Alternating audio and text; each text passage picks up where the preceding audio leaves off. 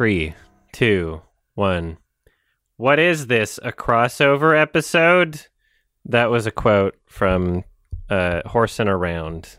Hello, this is Adam from Your Movie Sucks, and this is a podcast called Sardonicast. Hello, who else? I'm Ralph Seppi, Ralph the Movie Maker. I'm Max from IHE, and we're joined by another Brit Bonger this time. Introduce Indeed yourself, Tro. How come you get to say It that? is me, the right opinion. Am I It not is me, allowed? the right opinion. And I guess that's me, yeah. I don't really know how else to introduce myself, honestly. Whoa. I only had that written down. What do you do? Yes, sorry guys, it's the British episode. I assume you make right-leaning content. Oh, yeah. That's all I make. Big right-wing political propaganda. Uh-huh. Yeah, where's the left British opinion? Tucker Carlson, basically.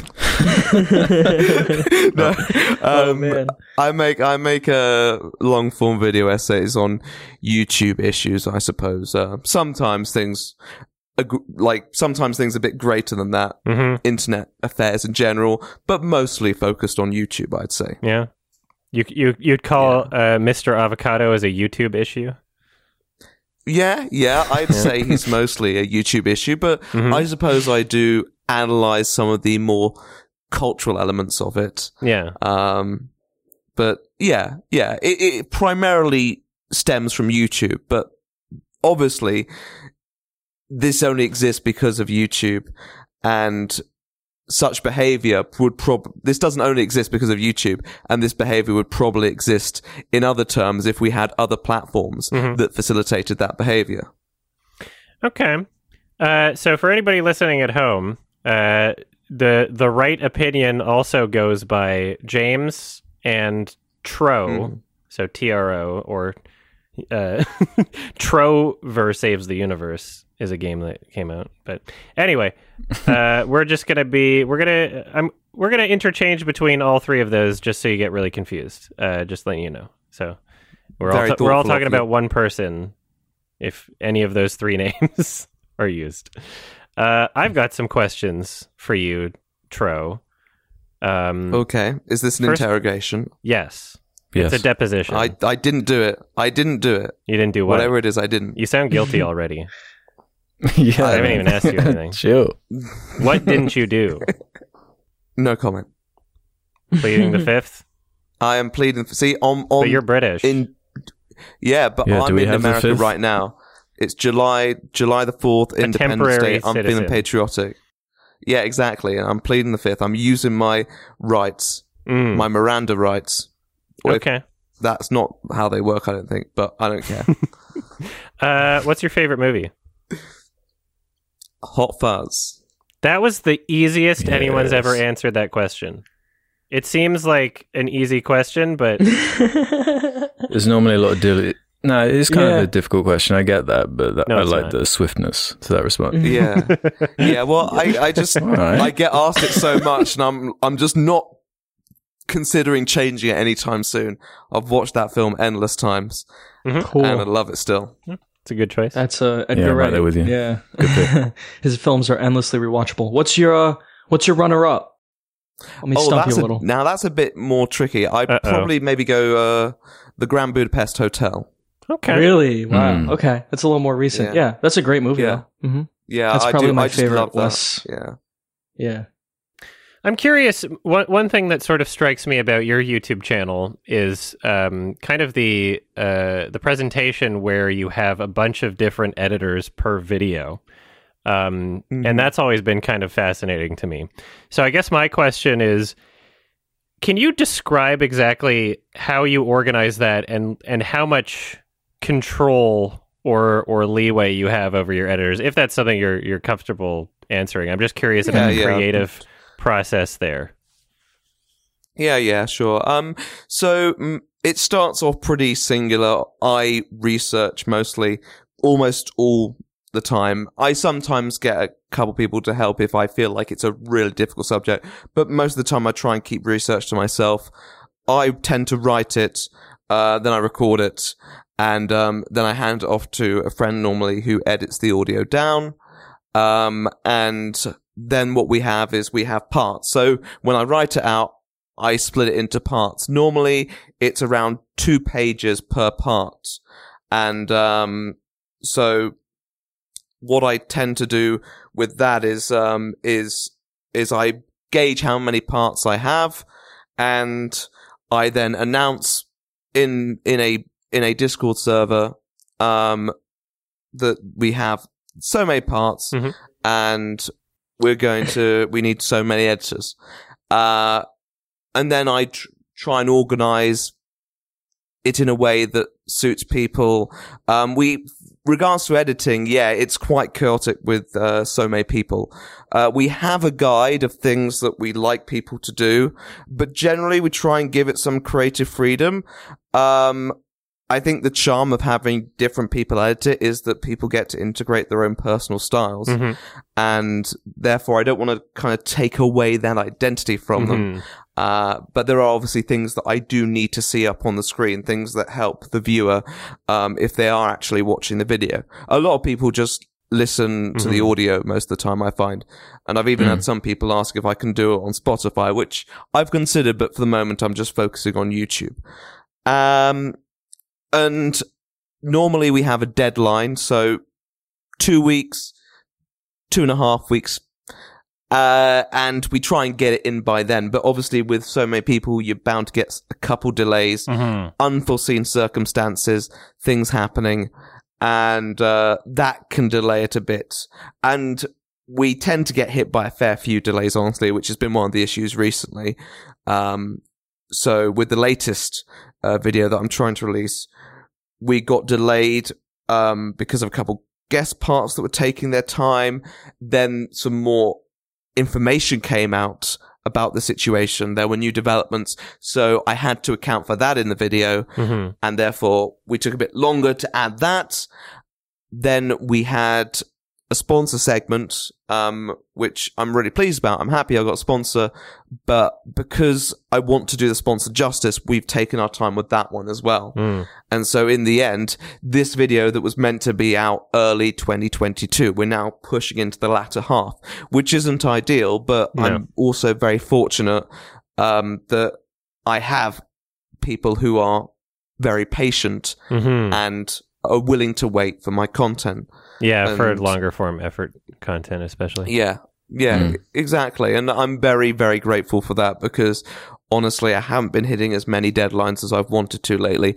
In a perfect world, I'd probably be getting one video out a month, but it's a very imperfect world currently, and that has had some knock-on effects. Right.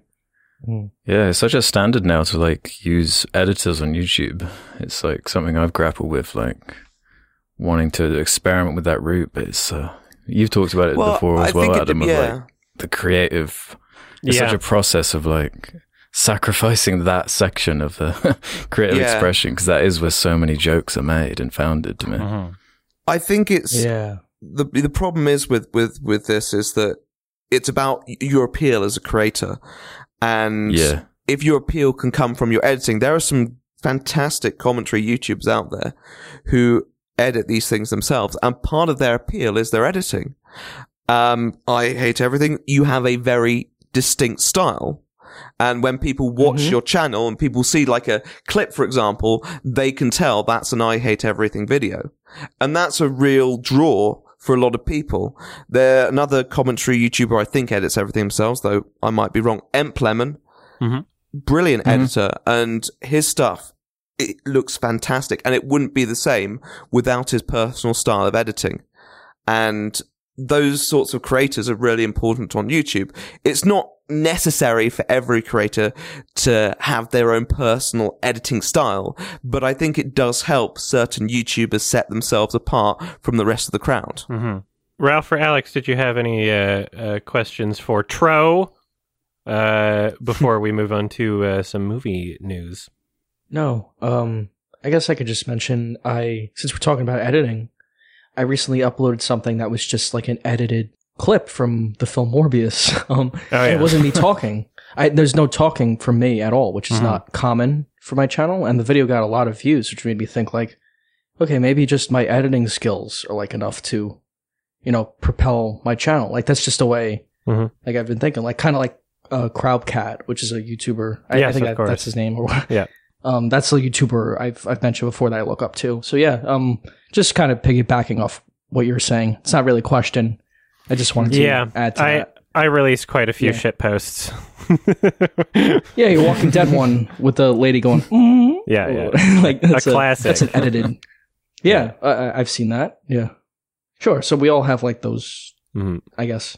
Alex, are you awake? Yeah, just about. What about taking it back to movies?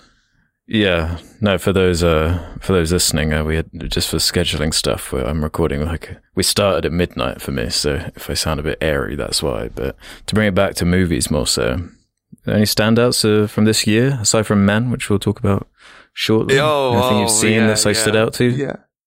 Yeah. I know this is probably going to be a very cliche answer at this point, but Everything Everywhere All at Once was my standout movie for this year so far.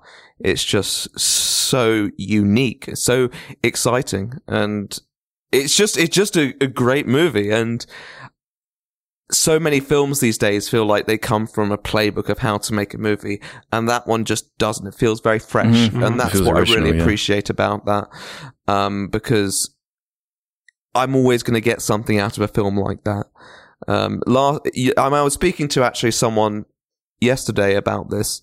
A24 as a studio, they're just putting out a lot of good films. One that I'm not so keen on, but we'll get to that in a moment. But last year, I think the best film I saw in the cinemas was The Green Knight. So yeah, I love that film. That's such a good film, and it's just. Film. I was so glad I got to see it in the cinema. I know it went straight to Prime in a lot of places, but I got to this one cinema in Canada that was showing it, and I'm so glad that I got to see it in the cinema because it just looked so fantastic. Yeah, so beautiful. Good to see it on the big screen. Where in Canada were you? I was in Vancouver. Oh shit! Well, that's where I am. So. Oh, I didn't realize actually. Yeah, well, next time I'm in Vancouver. Maybe we saw the same screening and we didn't even know. Yeah. Well, there was only one other person in the screening. And they walked out halfway through. That was me. I'm just kidding. Oh, damn! You really hated it. Yeah. I haven't finished a single movie. Actually, my entire channel is just guessing. Yeah. I thought I got that impression from watching your videos. Yeah. I know it. Yeah. There it is, folks. The proof. We've got it. I got myself. Yeah. Clip that. Yeah. Oh no. So there's a movie news thing. I don't know. I've only seen this on Twitter. It's weird calling it news, but I've got a BBC News article here. Oh God! Now it's real. Yeah, go for it. It's real. 4 hours ago, posted on BBC News. Minions. Well, it's just Minions. Cinemas ban teens in suits over hashtag Gentleminions trend. Them? Yeah, they banned. I didn't know that. I heard about that part. Okay, I just thought that people were showing up ironically too. I thought it was like, oh, it was fun when we did this to Morbius. Let's do it to Minions. Like that's all. Have you not seen like multiple cinemas have been trashed? Why? Oh, what? Oh, I didn't know that part. I just saw pictures of people in tuxedos. Or sorry, not tuxedos, like dress shirts and stuff. No, there are a few like images of the aftermath. Of okay, these, you got to send me this shit. All right, do you have that article? Does it show photos? I'll send you the article. I saw a tweet about them banning people, but I didn't realize that the cinemas have been trashed. Yeah, what the fuck? Mm-hmm. Okay. Yeah, this one what the fuck? Obviously got under my skin right away. Like the Morbius one was like funny inherently to me, you know? It's like it's trying to capture that same lightning in a bottle. It's not the same. It's Minions, goddammit. Yeah. No one saw that movie either. People actually saw Minions. Yeah. I would okay. Yeah, but This one's pretty explainable here. It's because as you were saying, James, about YouTube and how it facilitates and encourages like a kind of behavior. I would argue, you know, I don't own TikTok, but I would argue, based on what I know about TikTok, it facilitates some pretty bad behavior. Because there's just a bunch of shit that shows up on TikTok that is not allowed on any other website, but they just allow it. Like, people are constantly doxing each other on TikTok. Like, I know that much. I mean, I haven't used TikTok enough, honestly. I don't have it installed at all. I don't engage in that sort of thing. I know a lot of people who do use TikTok, but for me, I think it's just too short. Like, I tend to prefer things like videos that are longer. You don't say. My attention span isn't... Yeah, my attention... yeah. My attention span isn't quite at that point yet where I can appreciate TikToks. I see some good ones on my Twitter occasionally, but that's about the thing, it. yeah. It's just everywhere. It's on Instagram. Yeah. Like, you just re-upload TikToks. That's just content now. Yeah. I wind up seeing TikToks on other websites that rehost TikTok. Yeah. Like, so on Reddit, if you go on the subreddit, like, I'm a total piece of shit, there'll always be TikToks from just some asshole being like, oh, it's so funny that I slapped this random person in public. Like, so yeah, that's why I'm not surprised by this turning into a, hey, let's trash theaters because it'll get TikTok views, because children, like 12-year-olds will giggle at this being like, ha ha ha, that was funny. Like, okay, yeah, like maybe you shouldn't allow that on your website. Maybe you should discourage that. An odd thing too is the Minions TikTok, the official Minions TikTok, kind of encouraged this behavior, or at least like kind of promoted the term Gentleminions. So I'm going to read from the official Minions TikTok. They said it's just free Godspeed, you Gentleminions. Yeah, it's like marketing, but like they kind of coined the term. If they didn't coin the term, at least they kind of popularized it with maybe a certain audience at least. Maybe not created it, but definitely popularized it. I mean, I think it's obviously important to take into account that a large majority of people, gentlemanning up, are probably being respectful to the cinema. It's just, unfortunately, when you have such a large movement, you're always going to get some people who act out in the name of some greater trend, probably for attention. And I think the thing is that this probably started with noble intent as a funny joke where you turn up in suits and watch something that's clearly not necessarily designed for the dignified crowd, and then it's kind of spiraled a little with how popular it's become. Yeah. I didn't know people were trashing the theater. Meme marketing, man. If you have any images of that, send it to me. Yeah. I'm curious about that. That's where they banned like doing that, showing up in suits. I guess I understand, but that's very interesting. Yeah. Very interesting. I've never seen something like that since Morbius. But no one saw Morbius. And no one trashed the theater for Morbius. No, because no one saw it. Yeah, because no one went to see it. Because no one was there in the theater. Yeah, I'm just reading the article, and I think also it's kind of like people think that this sort of trend is kind of ruining the experience for like younger audiences, which is who the film is aimed at. And I suppose that's a valid concern as well, because what they're saying is they've had to, give out a load of refunds to parents probably. Yeah, who are a bunch of preteens are being like rowdy or whatever.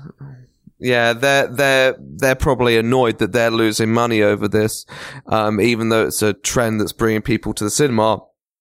It's also clearly driving some people away. Yeah. It's a good way of seeing it. Yeah. Are we the boomers now? Oh yeah, possibly. Because these are all like these are like kids who like grew up with the original Despicable Me's, right? So now they're like they're a bit older. It's a part of the hashtag is like, oh, the 5-year wait is finally over. So like if you were like a 10-year-old, now you're like 15, you can get your posh suit out and go see Minions. Ironically, yeah. The boys have become men. Yeah. I don't know. I don't like it. You know what? It's so weird because me and Scoot, we swear that there was already a Minions Rise of Gru movie like 5 years ago. Just it seemed like a movie that had already been out. I haven't seen any of them, but it was just like, didn't they already do that title? Like, I don't know. I think this film was like nearly done or something, but then COVID happened. And maybe they want to maximize profits. Yeah. Oh, yeah. It's been advertised for ages. Yeah, it was pushed back a long time. Okay. Oh, I remember tweeting about that I couldn't wait to see it years ago. Oh. But it got pushed back. Did you start this TikTok trend, Ralph? Yeah, it was me. Okay. I'm sorry. It'd be fun to address in a video, maybe. You're going to need to issue an apology on TikTok. Yeah. I'm so sorry, TikTok. Yeah. Sorry, TikTok. Viewers of TikTok. But people just be praising mediocre Illumination movies just non-stop. Just because, like, every positive I've seen for this new one is like, mate, it's better than the other Minions movie. Oh, wow, Christ. Crazy. Yeah, the bar could not be lower. Yeah, well, on Letterboxd, it has, like, thousands of 5-star reviews, way more so than, like, anything else. You see it, like, on the ratings, and I just kept thinking, bots? Yeah. Letterboxd is where the Zoomers hang out. Or maybe little kids rating it 5 stars, but yeah. Also bots? Yeah, maybe a little. Maybe both. Maybe. You never know. Maybe, but I mean, it would be a bold thing to do. I mean, I can know why people would use bots to inflate a lot of things, but letterbox ratings, I don't know about that one. Why not? Maybe we're still a bit too niche. People use it. The ratings on websites influence strategy. Yeah. More and more people every day check out the ratings on websites before seeing the film. That's true. People look at the Rotten Tomatoes, you know. If I was a marketer, I'd probably focus on like Rotten Tomatoes or IMDb before I focus on Letterboxd.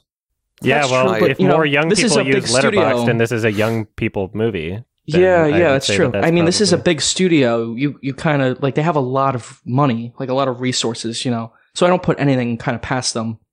It's not like they can't afford to do that. Yeah, I would agree with that. I think my hunch personally is that it's likely a meme thing. One of my friends also gave it 5 stars. Sure. And said, masterpiece, can't even describe this cinema. Gripping storyline with amazing characters such as Kevin. I have never seen character development executed so perfectly. Gru was a complex, well-flourished, perfectly crafted character too. I particularly enjoyed the line, okay, fine, I give in. Have never heard such exquisite dialogue in my life. There was a lot of buts, thought that was a low-key a bit sus. But don't let that put you off. 100 out of 10. This deserves an Oscar for its fantastic line deliveries and outstanding storyline. Please watch this, I am begging you.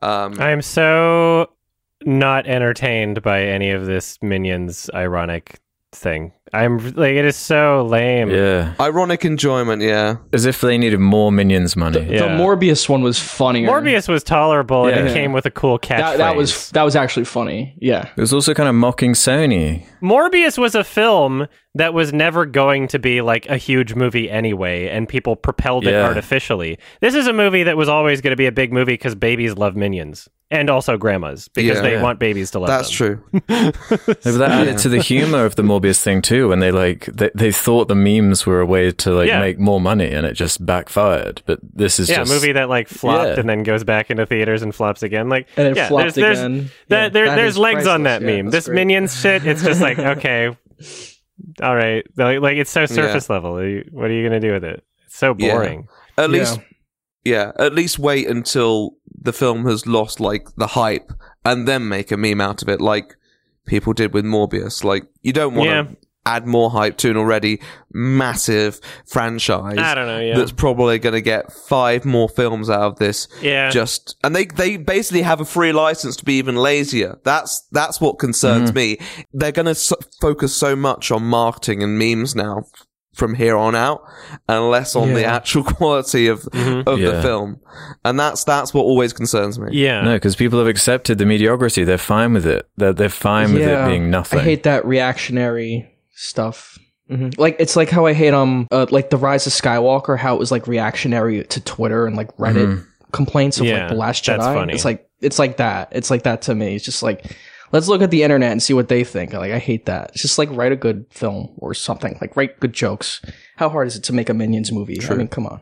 The response to this movie felt like a bit more appropriate on something like the Emoji Movie, because that's something that as soon as that was even announced, it was like, oh, come on, really? It was like representative of like an obnoxious new trend of like trying to capitalize on internet trends in your films. And like, what do you do? Like, what is the concept for that movie? Like, why did Sony greenlight this? Jump in the shark. Whereas like, this is just a sequel to an overwhelmingly successful franchise that's found everywhere. And let's be honest, half of the kids doing this ironically are probably enjoying the movie anyway. Like, it's not really ironic for half of them. No. Come on. Yeah. People fucking love Mini. Why do you think it's made so much money already? Like, people love this shit. True. Yeah, that's probably accurate. Yeah, it's for kids. Yeah, it's harmless fun. Until you trash the theater, then it is harmful bad. It was good, like counter programming to release The Black Phone like the same weekend.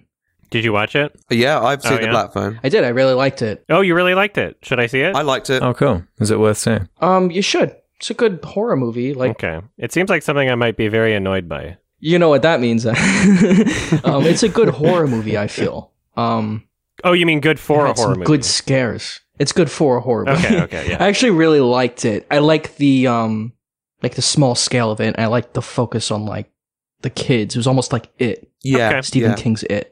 But almost kind of better in my opinion. I agree. I watched it twice. The film, anyway. Mm-hmm. Oh, really? You've watched The Black Phone twice? Yeah, one time with my friends, second time. It hasn't been second time on a date. But I didn't tell my date that I watched it once before because I wanted to make myself look braver. Oh. Yeah, thank you. Starting out your relationship on lies. Yeah. That's pretty normal. What? Well, pretty common. All right. Okay. I'm going to write down The Black Phone and then write that down. I might watch it this week or something if I have the time. Okay. Yeah, it's pretty good. Okay, we'll see. I enjoyed it. I enjoyed Ethan Hawke as well. And, I like Ethan. The writing of it. Yeah. Mm-hmm. We all watched a movie called Men. How For Men Watch Men. How does everyone here like Men? What do you think about Men? That's like the joke of like this movie. Like whatever you say, did you like Men or I like Men? Do you like Men? That's Ralph? like it's so many times. Yeah, exactly. Men. It's like I liked Men. How much do you like Men? I like the movie Men. It's the movie Men by Alex Garland. Yeah, it is funny. Okay. I like the movie Men. Is this with a capital M? Yeah. I don't know. Well, with a small M, generally, yes, I quite like Men. Mm-hmm. With a capital M, I don't like Men very much. Shit! Pew, pew, pew, pew.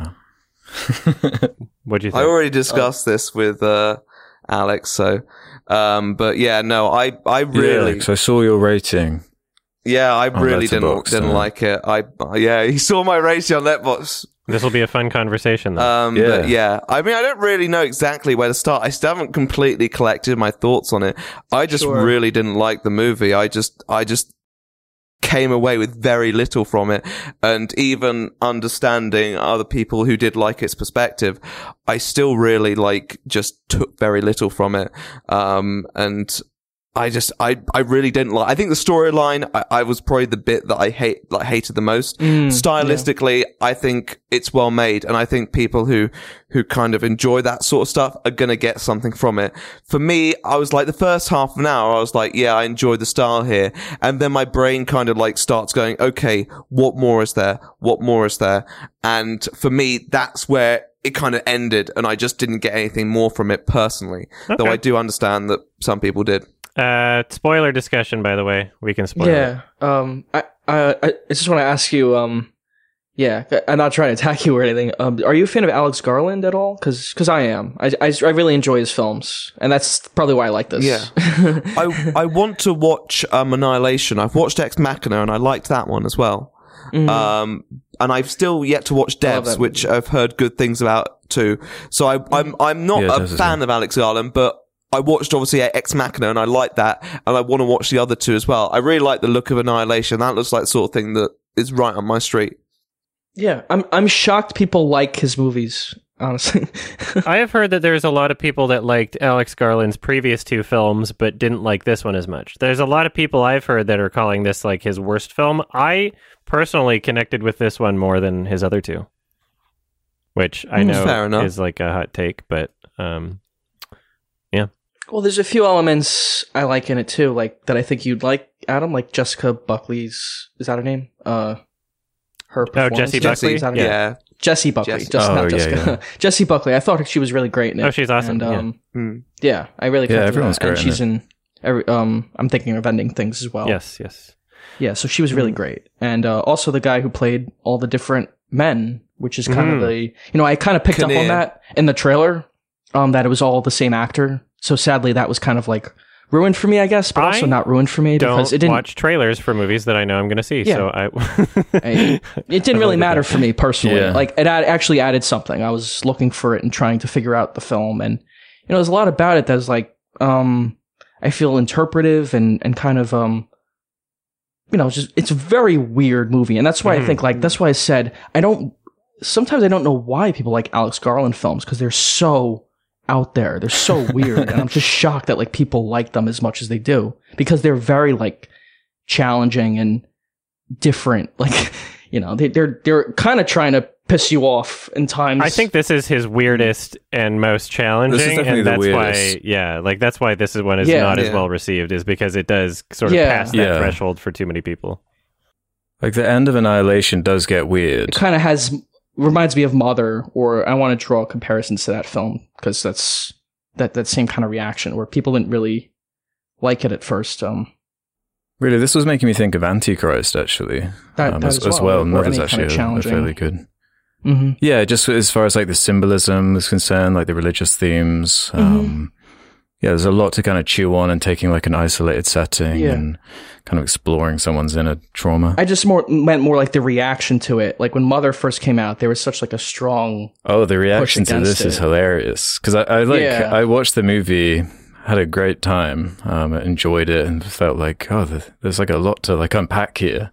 And then started reading about like the responses, and I guess because, as the title suggests, it's kind of about like gender and the relationships between different genders.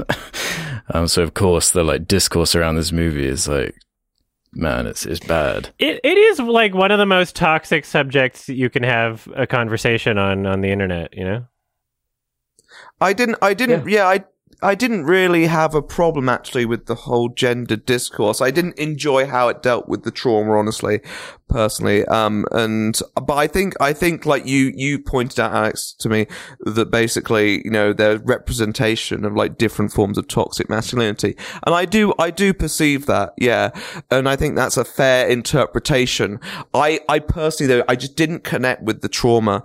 And as a person who does have like, I guess, some degree of trauma in that area, I kind of just felt like I thought it was a bit exploitive from my perspective. Mm-hmm. And it's a really difficult subject to kind of pull off without being exploitive in a way.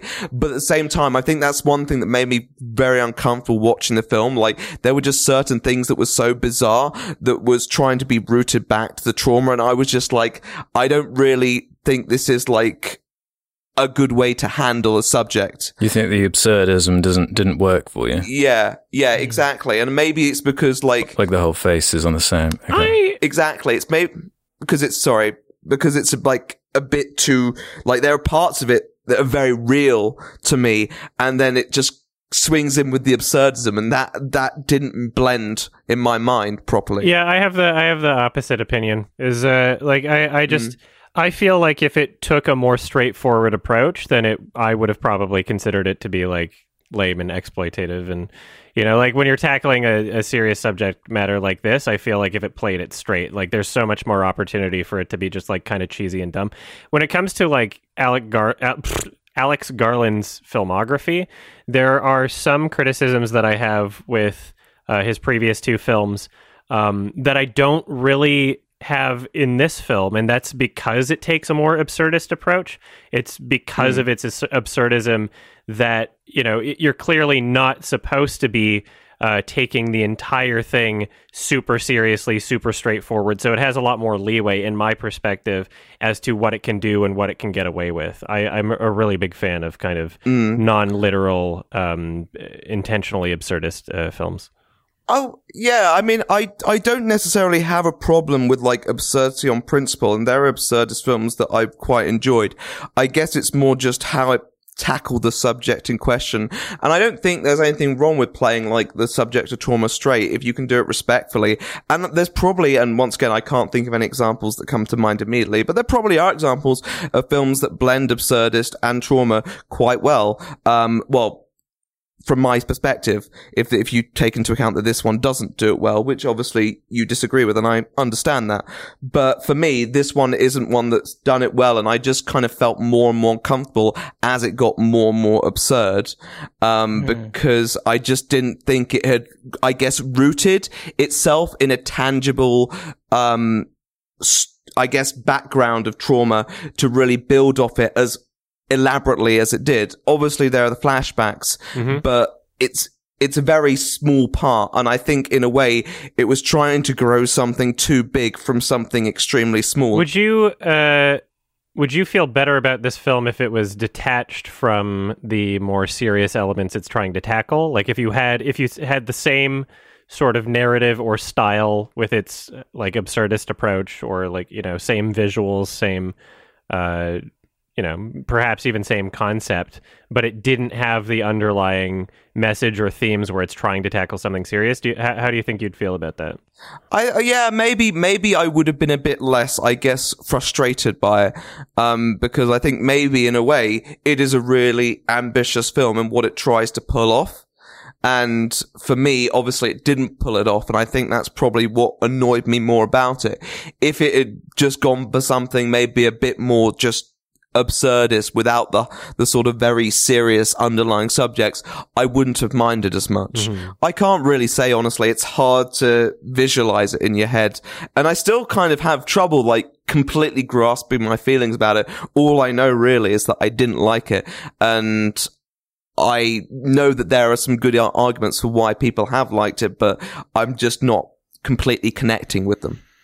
Sure. Yeah, when you say it makes you uncomfortable, what do you mean by that? Because it made me uncomfortable too, but I kind of, me too. That's what I'm kind of looking for from a film like this. Yeah. I knew that was going to come back. I knew, I knew when I said that I was, I know that some films are designed to make people feel uncomfortable, and there are some great films that do it. The one that I always think of when I think of a film that made me feel really uncomfortable, but I really enjoyed it, was The Lighthouse. And so I know there is like an element of discomfort that can also feel good, but by the end of this one, I think maybe frustration was more what I was feeling. I was just like, why? Okay, I get that. The fuck? And I was just annoyed and frustrated is probably better. I guess uncomfortable. I mean, I was uncomfortable, but there's like, I guess there's different like aspects of discomfort, and this one wasn't like sort of a sort of tension. It didn't have any tension to me. By the end, my mind was just like, you know, I was clocking out because I just couldn't deal with it in the way that it clearly wanted me to. Yeah, I wasn't necessarily feeling tension in the sense that I was like concerned at the, you know, about the main character in those instances. Like if, in terms of the elements that are like a straightforward horror movie of like, oh no, like is he gonna get her, or like, oh, he's like, he disappeared in that one spot. Like, I'm not really affected by those. What I just found exactly more agree with you though, Adam. Yeah. When you said it's a straightforward horror film, I completely agree with you. Like that's kind of why that's what I liked about it. It does feel there are elements like more like straightforward to me. There are definitely, well, like the kind of one location, which is like it's almost a horror trope at this point, like Mother, Lighthouse, these movies, Exorcist, mostly, many other horror films, House of the Devil. Yeah, like one house, kind of a woman being stalked or whatever. But the way the film plays with horror and uses it as a vehicle to tell this like story about gender, like you're saying, almost like Get Out, how that's about like race, like, I think it was really effective and disturbing for me anyway. I think it's an effective horror film. Oh, that's fair enough. Yeah, I wouldn't say that like the statements are profound or anything, and I would need to watch it a second time. But I think it's communicated effectively. I like that. I like when films force you to at least think about and engage with its themes and subject matter, and I feel like absurdism is a way that really helps me to do that. Yeah. No, I'm with you. No, I think what you said about the themes, though, it has obvious themes, but it's the subtext I find to be more complex. Like as you were alluding to, Tro, with just the whole decision to have all the men have the same face, and kind of how that abstracts and how they're able to explore kind of broader ideas with that idea, be it the bishop, be it the policeman, and then all the other ideas that come through, where like the other women she interacts with in the film, that they're allowed their own identity, and all the like religious symbolism, the fertility god side of it, and the green man, and the like apple falling far from the tree stuff, and the Adam and Eve comparisons. The Adam and Eve imagery. There's just a lot to chew on.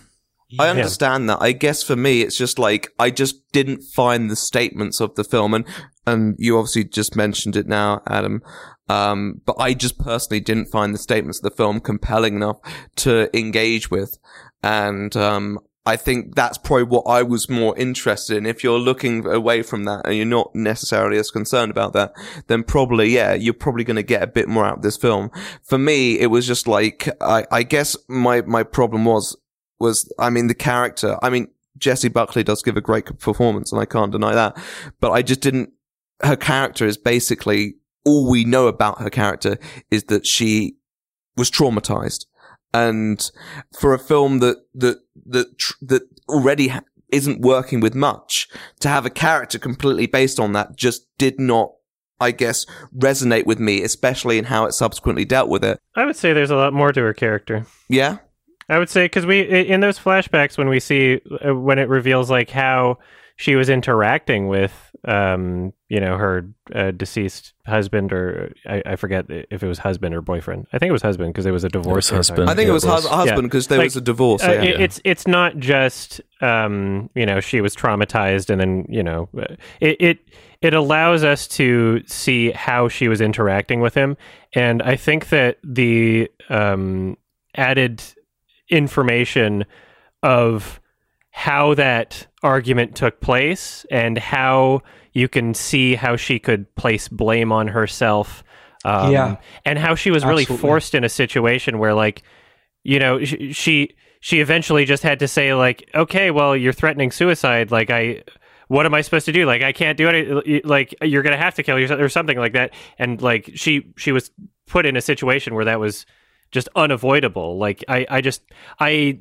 really connect with that, and I really am able to think about a lot in terms of like what might be going through her mind, not only in that situation, but over the course of the rest of the film because of that situation. I think that, in terms of like a character study intellectually, I don't think that she's just defined by being a victim. But she also doesn't know if he intentionally killed himself or not. That's like part of it, where she doesn't know if he slipped off the top or... That's still like part of the trauma, right? Or she's at least telling herself a story, and she's trying to believe one thing, or at least the possibility of one thing. Right.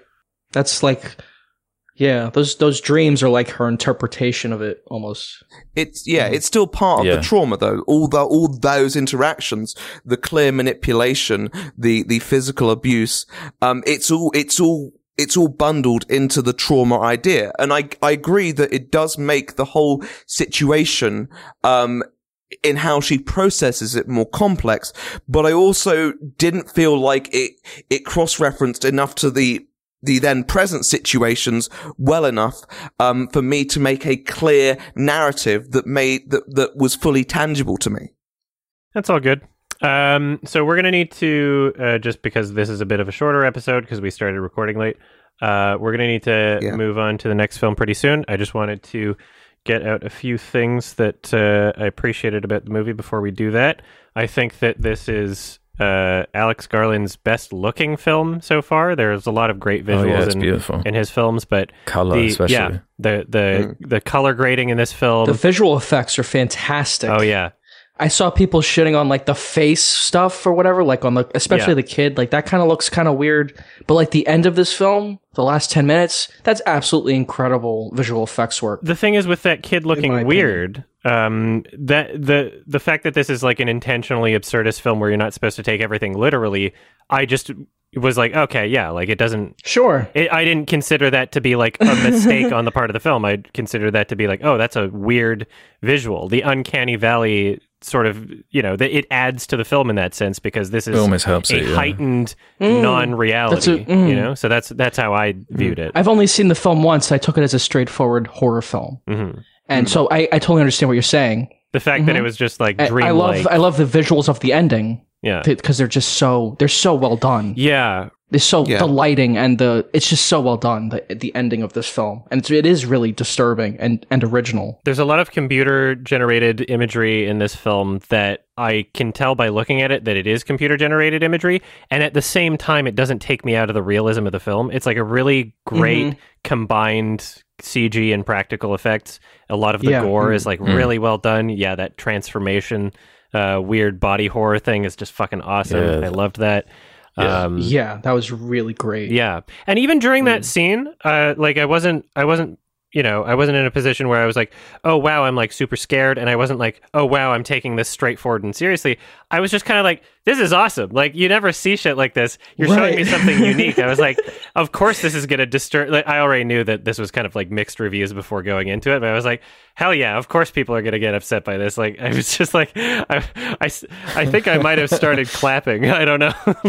I felt like it for sure. Really? And it keeps going. It goes on for so long. It's like minutes. I love it. It's so over the top. The character gets bored of it. She just goes and sits down after like the third or fourth birth. It's awesome. Yeah, I love how gratuitous and over the top it is for a movie that feels so reserved for much of it too. It's a great payoff. Yeah. Like how Suspiria pays off, like with the really bloody like finale or whatever. Like that's a great way to end a horror movie. I love the performances. Every single performance is fantastic. We already talked about that. Rory Kinnear, fantastic job playing many different characters, huge range. Yeah. Awesome. And then the music is super dope as well. I can remember both licensed and the music in the film. I can remember those tracks right now after only having seen it once. I remember exactly how they are. It's memorable. Yeah, after that tunnel scene. It's effective in not only on its own, but how it's used in the film, how it's incorporated in the film. Really connected with it.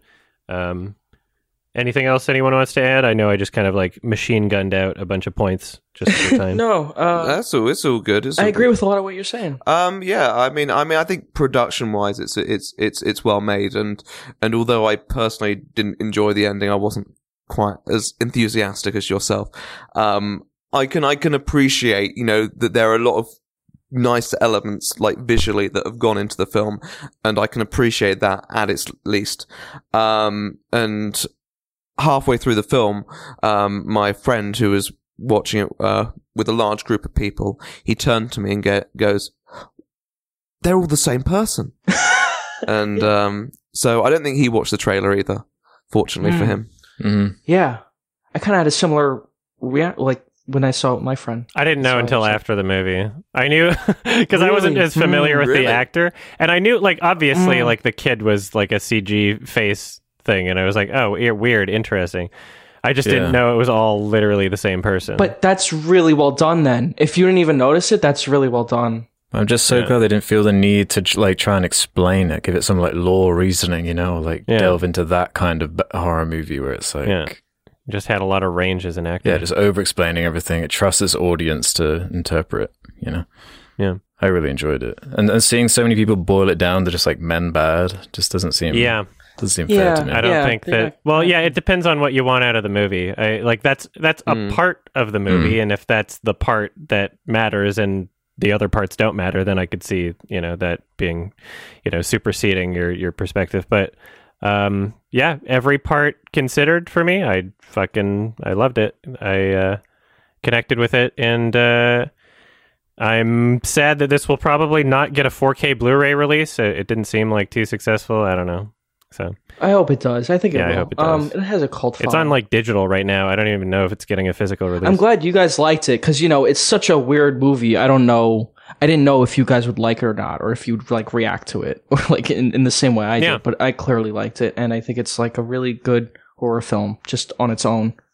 I feel like there is an audience that would kind of like this. Although, there's definitely people who won't. I don't want to condescend. Like I completely understand. Yeah, you don't get like traditional plot payoffs or anything.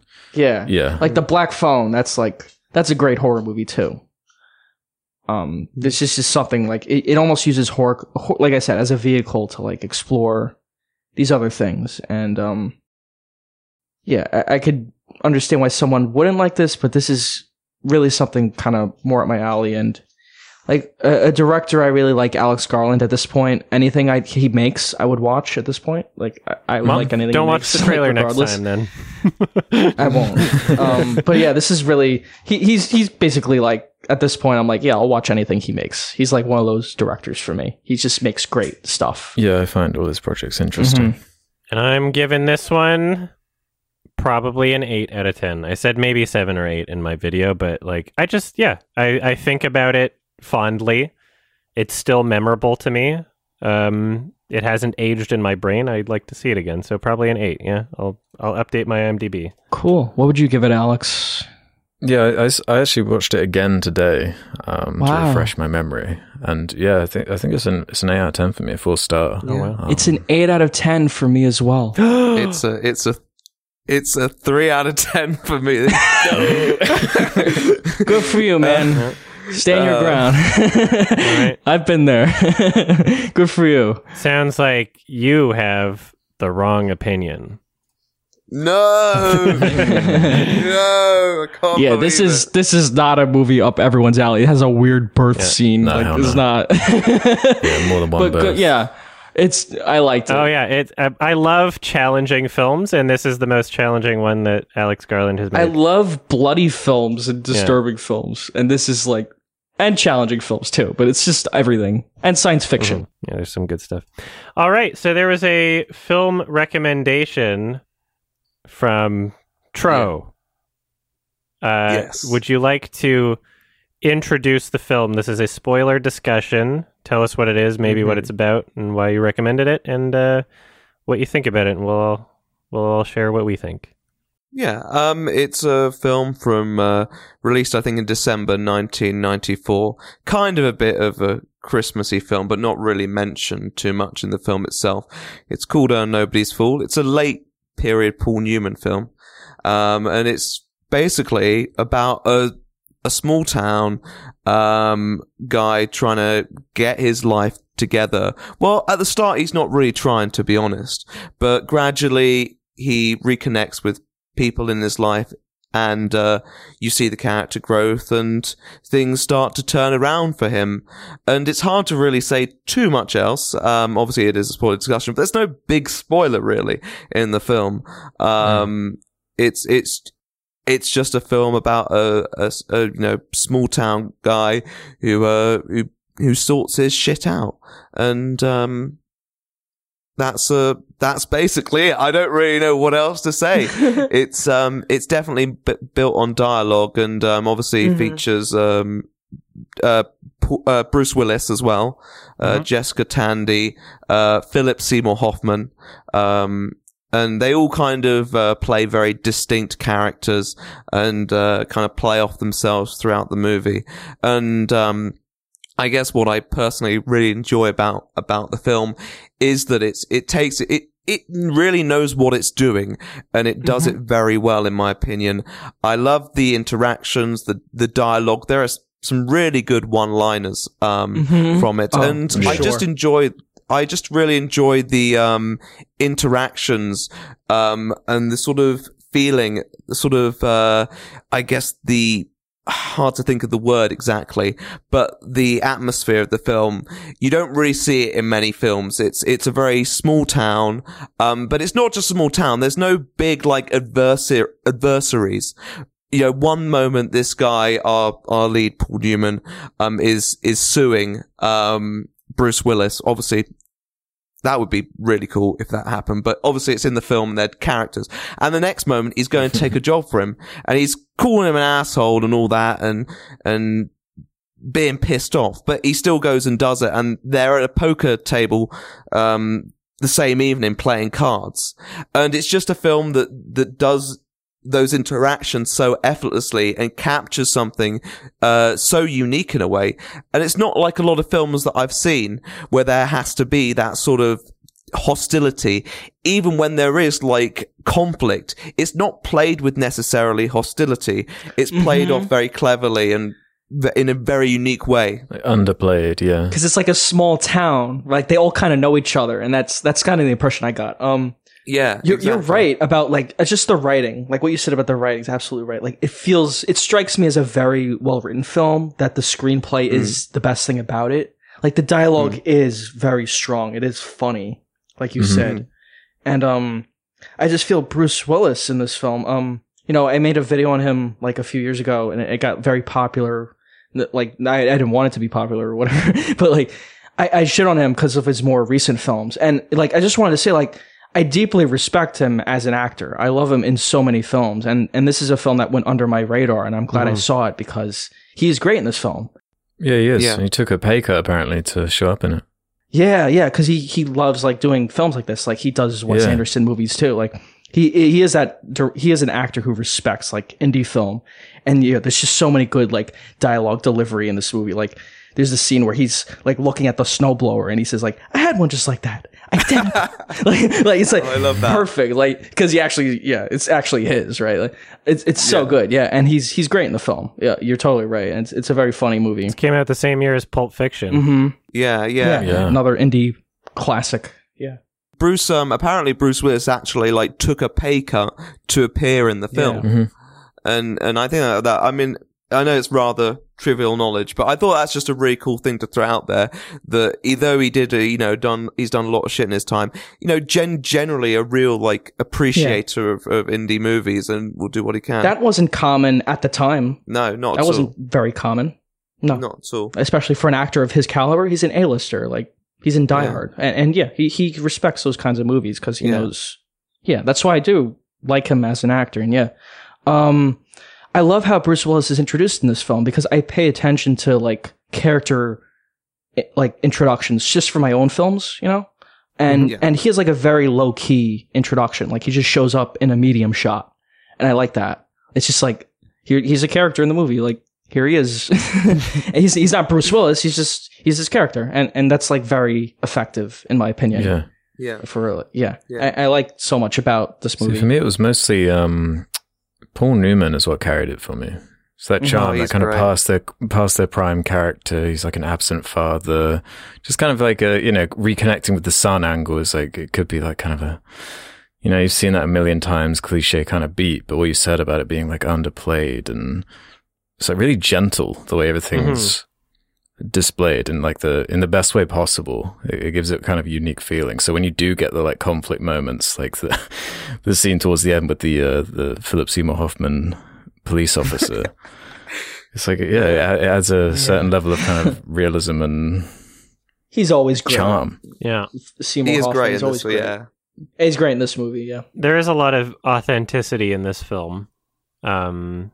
Whether it comes to, as you mentioned, like the performances, Paul Newman, like there's like moments like when he's like taking a sip out of his coffee cup and he just kind of like gives a glance with his eyes, and it's like such an intentional thing to include in the film and to cut to, but it's so subtle of a performance, but it feels so real at the same time. You can definitely feel like the energy of the characters, but also the environment. This is it's great to see an American film that is using real snow. Also, it's real cold weather. You can see their breath, etc. Like it. You can feel the atmosphere of the town. And there's something about it that just felt very nostalgic for me, despite never having seen it. Because, I moved from a city where there was lots of snow. I used to smoke cigarettes back at that point in time too. So just like, seeing characters smoke in the snow and just the atmosphere, just like, it kind of like brought back like interesting memories, and just, it was an interesting kind of like comfy movie. When it comes to like the tone and the feel of it. Yeah, such a sleepy town. Yeah. And I think they're like as you say, mostly a pretty easy film. There are a couple scenes that I think stand out quite well as well. There's the one scene where he goes to his ex-wife's Thanksgiving. It was Thanksgiving, I think, at that time. He went to ex-wife Thanksgiving, and obviously there's this moment of just chaos, and it's captured so well, and you immediately like really feel the chaos like setting in. It's really like quite suffocating in that moment. And I think in a way, you know, when it does need to kind of step up and do things a bit more bold, I think it does do it as well. It's just not too common in the film. Most of the time, it's to going from one. Well, like his speech in the car about 50 minutes in, about his abusive father. That like really ramped up a little bit for me in terms of that kind of stuff, because it is kind of it's sleepy, kind of slow. It's kind of plodding along, but it kind of reveals that it does have like a backbone of like there's some serious drama going on here, and it's like it deals with it really in a satisfying way that it doesn't kind of ruin what it's been building up to that point. It shows, it gives like, I guess, the character a bit more depth, and and I think it's well represented. I think they capture that sort. I mean, Paul Newman, as you say, brilliant performance, captures that sort of conflict well, that internal conflict that he's still like dealing with that stuff, but he wants to kind of be there. And actually, the reason I chose this film was because I assume you guys have watched a lot of films in your time, and I was like, I don't want to go for something obvious. Mm-hmm. And so I went through the Oscars lists, and I was going through the Oscars lists, and I got to like Best Actor, and I was looking at the nominations, and Paul Newman was Oscar nominated for this film, and I'm like, I've never heard this film before. And so I was like, let's put that on. And I watched it and I enjoyed it. I thought, well, this could be something we talk about. And interestingly, I actually had to VPN to the US to even get a digital copy of it. It was it's really annoying to find. Oh yeah. I just watched it on HBO Max. Oh really? You're lucky. Paul Newman's a incredible actor. He's been in a lot of great movies. Color of Money, Martin Scorsese. He's in Cars, which is funny. Yes, as Doc Hudson. Butch Cassidy and the Sundance Kid, which I haven't seen. And Road to Perdition, Sam Mendes. Yeah. I want to see. I want to see Cool Hand Luke. I've heard that's good. Mm-hmm, Cool Hand Luke. Mm-hmm. He's got a lot of good. The Sting. Yeah. I want to see more Paul Newman films, and this was. He's great. Yeah. I think this is the first actual Paul Newman film that I saw with him as the lead. So it's been a good introduction in a way, because one of the things I absolutely adored was his voice. Such a good voice. And I just wanted him to talk more and more so I could hear more of his voice. Mm-hmm. Yeah, he really carried it for me. Even in Color of Money, I don't really love that film that much, even though Scorsese. He's like one of the best parts of it. He's definitely like he has a presence. He's one of those guys. Yeah, one of those gravitas actors. Like a Tom Cruise. Where he carries like a scene. Yeah. What I like most about this film is the dialogue and just the way that characters kind of interact with each other. There's something kind of like quippy about responses. All of the best lines in the film are essentially done in kind of like a call and response type way, if that's the correct term to use. But essentially somebody says something and then Paul Newman just has like a, kind of an entertaining answer to it. Or not just Paul Newman, but other characters would say that. So I wrote down a few that stuck out to me. One was the you ever met anybody that's stubborn? Yeah, I have. And then just like the aggressive glance and just it's weird. The parrot one was good. Yeah. The dog one. I'm a member of Greenpeace and I just helped poison a dog. Well, for one thing, it wasn't poison, and for the other, you didn't help much. Stuff like that. It's like there's a good sense of how to respond to dialogue in this film. It's really, really well written dialogue. And, that's actually funny. It is actually funny. It's not like cringe or... Yeah, it got some genuine laughs out of me a couple times, did for which me too. Never happens. It is a funny movie. Not even just Paul Newman. Like, there's a lot of funny scenes. The scene where the kid gets his dick crushed by the toilet lid. That was so funny. And the woman's line there, the mom. Oh, that was so funny. Oh yeah, she was like my China.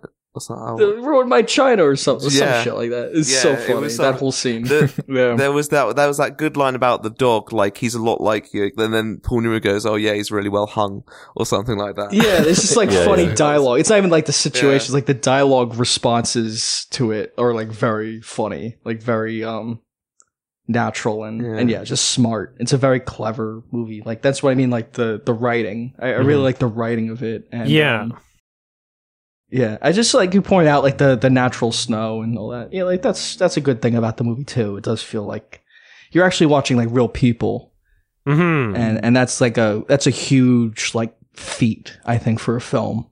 Oh yeah, to feel very natural. Yeah, and this film does. It's weird to me because I don't really connect with or find too memorable like the actual like the specific narrative of the film.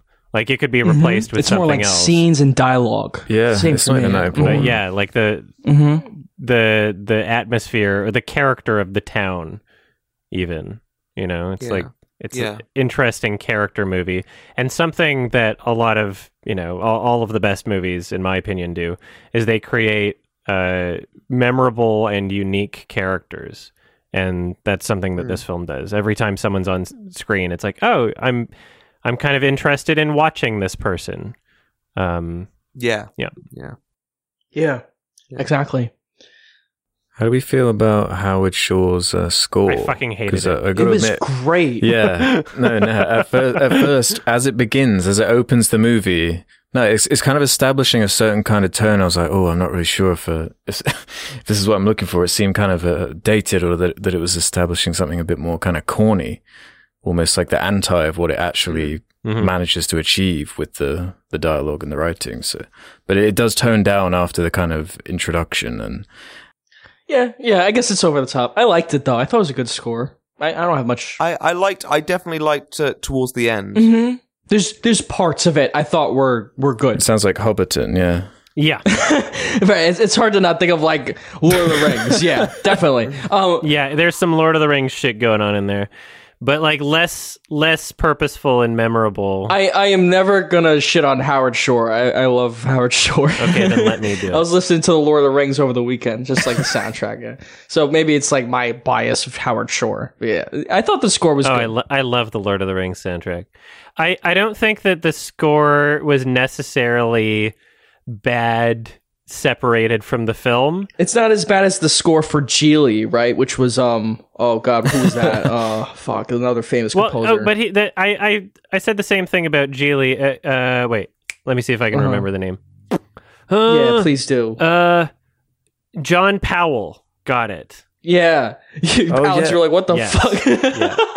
Oh, that's a shame because he's talented, John Powell. Yeah, it is like a what the fuck moment. I did not have a what the fuck moment with this movie. It was a good score. I have kind of the same, like they're very different scores. But in both of those, I think I even mentioned with Geely, like separated from the film, it's not like a bad score. It's just the way that the film used it and how weird it was in the context of the scene. Yeah, exactly. The score of the film is overused, in my opinion, in this movie, but it's not a bad score. It's overused. It's overpresent. It's very kind of like aggressive. It's overwhelming by the end of the film. That's why I said I like the screenplay. I love the screenplay of this movie. It's more like how it was directed, and like the use of music and the editing was like it wasn't terrible, but that felt more conventional to me. More like they're trying to make the film work, and less like it was actually it was overused in my opinion. It was trying to elevate certain scenes, I feel. Just like the tone seemed a bit off. The tone did seem a bit off. It was very kind of whimsical and like nostalgic. And I don't think that necessarily is a bad thing to include in a film, even a film like this. I just wish it were more subtle. You could have had this. You could have had music span over the exact same scenes for the same length of time in this film. And if it was just a little less aggressive and distracting, then I think it would have worked a bit better. It's not a bad score independently of the film, but it's just it's very distracting. It's like it's It's really aggressive. This is like a big point for me too. Yeah. It's like I think it's a big not a problem. It's a big thing in like 80s and 90s movies and dramas. It's like this overused score, and I think I kind of notice it in like other movies from that kind of era. It started to get very repetitive. I don't want to hold it against. Yeah, I don't want to hold it against this film. It's just more like the studio kind of mindset of like, we need music here. That's how I feel. Like the producer's like, we need music here. And it takes away, I don't know, who fucking knows, but like, I couldn't say why. Yeah, it could have been the director's vision. I would have to see more films from him. Maybe. Who knows? It could be anybody's fault. It's just kind of a more dated element of it for me. I think he did Kramer versus Kramer. That's his other, popular one. I'm learning a lot here because I really didn't actually notice the score that much.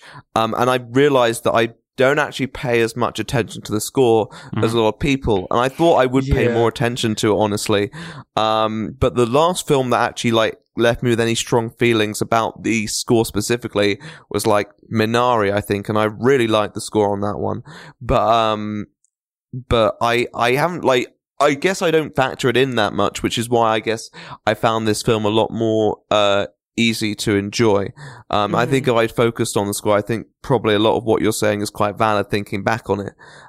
But I don't tend to be, I guess, as affected by the score as other people. Yeah, see, for me, very early on, I noticed the score, and like, not just the opening credits, I mean, like, there were some scenes later. I'm like, there doesn't need to be music here, really. I was comfortable with it for like the first half of the movie, and then over time, it was just way too overwhelming. It's just that was the only part that felt dated to me, because it is a good drama and it's very well written. Yeah, I agree with that. We should rescore it. Trent Reznor, get on it. Hell yeah! It would be like crazy guitar music. Yeah. Jared Leto, 30 Seconds to Mars. More on Philip Seymour Hoffman. I just want to talk more about him. I love how all of his performances are just so distinct. Like in this movie. You don't even really recognize him when he first shows up. And it's like, I just love how distinct all of his performances are. He clearly puts thought, or he clearly put thought, obviously, because he's dead now. He put thought into like making every character he played like unique. And like, they have a different voice even. Like the way he talks in this movie is different than like The Master or any other film you've seen him in. Boogie Nights. The way he moves even, the way he like bumbles over the hood of his car and stuff. He's one of the greatest like character actors. Like any movie with him in it, I will automatically like way more because he's such a great actor. I love his little rant, like, and he's just like kicked out immediately. He goes, "What is this country coming to?" And he's just, he's just like a jerk cop, like, but a great character. But kind of, It's such a good performance. I miss him. I miss him too. I know. Likewise. Yeah. All of the elements of this film work pretty well for me. Could have had a better or more compelling narrative, and the music could have been better too. But yeah, nothing. It's a for me, it was like largely inoffensive and comfy. Just the music would be the one thing that I could see turning off some people. I'm not turned off of the movie. I was able to get through it for sure. I like the score, but it is overused. Definitely, I would agree with that. Do you want to get into ratings? Let's do it. I don't want to rush so long. I would give it an 8. I really liked the film. I thought it was good. I'll probably watch it again. I like a good drama, a character drama like this with like really good performances. Bruce Willis, like I said, Bruce Willis and Paul Newman were enough, and then obviously you have with Philip Seymour Hoffman, and it's everybody was great on screen. I like this movie. They were fun to watch. It's definitely a good film. Thank you for recommending it because it went under my radar, and I'm glad I saw it. Yeah. It was a lot of my friends have this on my watch list, and now I'm like, I could be like, "Fuck you! I saw it and you didn't." Loser. Loser. Uninstall. So thanks. Yeah, it was good. 8 out of 10. I liked it. Thank you. Yeah, I'm slightly under. I'd give it about a 7, 3.5 stars, 7 out of 10. All the same things. I was carried along by that lead performance. I liked the subtle like character work and drama there. scared of like the music at the beginning, setting the tone a bit strange for me. But I'm glad for me it kind of cooled off after a while once it revealed like what it was actually doing and what it was good at. Just a unique, sleepy little film. Mm-hmm. I give this a 7 out of 10. Might be higher if the music wasn't so overwhelming, and just if you tweaked a couple little things about it, because there's a bunch of elements I really love. There's elements in this film that are as great as a lot of great movies that I give higher ratings than that. There's just a couple things that I would have liked to have adjusted. I could watch it again in the future. We'll see. I'm not going to watch it again right away. Just 7 out of 10 for me. Yeah. I'd probably give it a 9 or an 8. I'm a bit undecided. The first time I watched it, I gave it a 9, but I watched it a second time. I'm not quite so sure. But I still really, really like the film. I just have a very soft spot for these sorts of dramas and the sort of small town vibe they have. It does make you feel very nostalgic, even if you've never been in that like position before. And I definitely got that. And I was just thinking to myself, I could live there. I quite like that sort of place. Everyone kind of knows each other, and it's just really pleasing to watch. And I think that the narrative, I think it could be stronger, hypothetically speaking, but also you don't want to make it too strong, because I think also you don't want it to overshadow some of the, the smaller elements that actually happen in the scenes. So I think it's an important balance, and I really didn't mind the fact that they didn't lean too much into the narrative, but I still got like the message and the character growth out of it. That connected with me. Awesome. Hell yeah. Excellent. Good pick. Thank you. Thank you for the recommendation. You're welcome. I'm glad you guys enjoyed. Papa bless. Yes. I don't know why I said whatever. Questions? All right, it's time for questions. Okay, let's do some questions from the Sardonicast community. If you want to leave your own questions, head over to the subreddit where there's a suggestion thread where you can ask us whatever you feel like, just like Butter467 did. Question for the right opinion, but of course that other Sards can answer as well. Are there any YouTubers or people online you want to make a video on but just haven't found a way to do it properly? That is a really interesting question, and I don't want to spill too many secrets. I don't know. I think the one what that about I one get like you abandoned or something? Derek Savage. Yeah, I mean, the one Derek Savage. I have considered that whole situation because I do find it fascinating. But the one that I get a lot of requests for that I'm like, I don't know even how to begin looking at that one is Trisha Paytas. They are just posting like content. Like they'll post every minute. It seems overwhelming. And it's so hard to collate everything. I've done videos where they've involved themselves and I just get lost. And I'm doing a video where they are actually involved. And it's Trisha Paytas' presence has jacked up the runtime massively. And I just... It's an interesting subject, like the life of Trisha Paytas, but I just don't even know where to start with them. There's such a just mass of content there. Oh my god, I can't even imagine sifting through it. It was really, really tiring for the last one. I'll tell you that. Yeah, I don't really have an answer. Oh, okay. Well, not really a YouTuber. I just feel I have to make a video on Demo Reel at some point, which is like the Channel Awesome. Like, I made this video on Channel Awesome years ago, and like the most watched part, the most watched part is the end of the video with the Supervillain Shuffle, right? And the focus on Demo Reel, which the only reason I haven't covered it is because honestly, I'm being really serious. Like the demo reel, it's so hard to sit through. It's like absolutely excruciating and like humiliating. You watched To Boldly Flee. Yeah, you made it through To Boldly Flee, man. It's worse than that. It's like, it's even more humiliating than, like, I can't stand, like, the absolute, like, even on Pop Quiz Hot Shot, like, I love Scorch. Like, I love, like a live talk show, but seeing someone, like, try to write, like, a narrative, and it's just like that, it's just, like, so humiliating to, like, for me to even watch it. I just feel like, but maybe I'll get to it eventually. That's just how I feel. It's just so, it's very difficult, yeah, to watch demo reel. And that's kind of what kept me off of it at this point. It's just hard to sit through. All right. Yeah, I guess that's it. I guess that's my answer. Yeah, I feel like there's more to mine from these like Shane Dawson quote unquote documentaries. But again, it involves having to actually like watch them.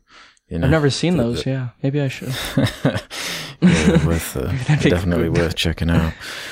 I used to watch him when I was like a kid. Shane Dawson, yeah, like really young. I was like probably a kid. Yeah, I definitely I did take a look at Shane Dawson stuff a while back. I can't really remember much about it, but I definitely underbaked my thoughts on it back then. So maybe it is worth a second look. I'm sure there's more to be said about it, at least.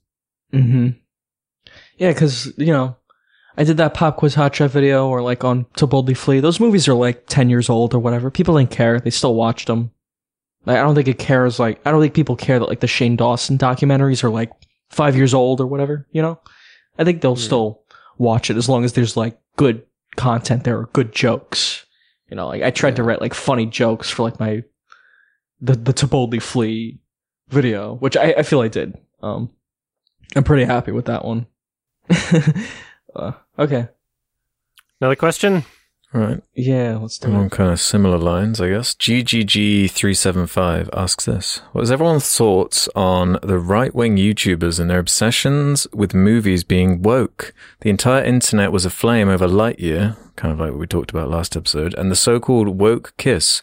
But I watched the clip and the kiss lasted for maybe half a second. Do you think people who complain about wokeness are all clowns, or is there any validity in that line of thinking? Wokeness isn't inherently bad, but it can be annoying, and I especially feel it can be annoying in movies that are not really selling themselves as that. Okay. Or I don't know. Like a woke movie for me is like Everything Everywhere All at Once. Yeah, it's kind of woke. But I like that about that film. I'm kind of confused. Woke means anything that conservatives disagree with. But the issue, whenever woke is like, I don't know. I don't know how to describe woke. Let me hear how you describe it. Whenever wokeness is an issue in a movie, it's not because of wokeness. It's because they're trying to inject things into the movie that take away from the experience of the narrative and the characters, right? So regardless of which way a writer is leaning, it can be annoying when their political beliefs are injected into a film in a way that takes away from the film. If it's something like a black person being in a movie, I don't think that really takes away from a film.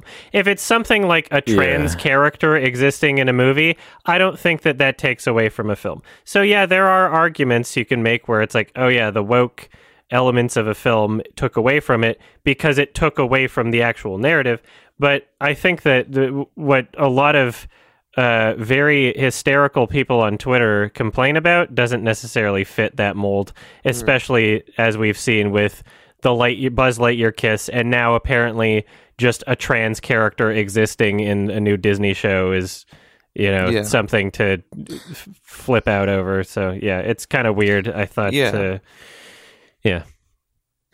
I think the thing is, I think sometimes, I guess my only problem with it in this sense, is that sometimes it feels quite performative, and sometimes I feel they inject these things as like a side thing, as like, yes, hey, look, we love gay people, but then what they'll do is they'll make it so fleeting, so because they're afraid to actually put like a character in that position in a more prominent role. So sometimes it more feels like a bit of an annoying wink, rather than natural acknowledgement that this is people existing. And I think one of the concerns in the past, and probably has happened, is that basically they put these people in these scenes for such a short amount of time so they don't piss governments in conservative countries off.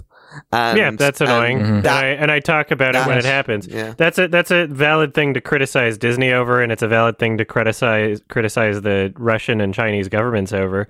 But it's a lot of the arguments now at this point, it seems to have evolved into just being upset that a black or trans person is in the movie. Like, that's unfortunately what it has devolved into.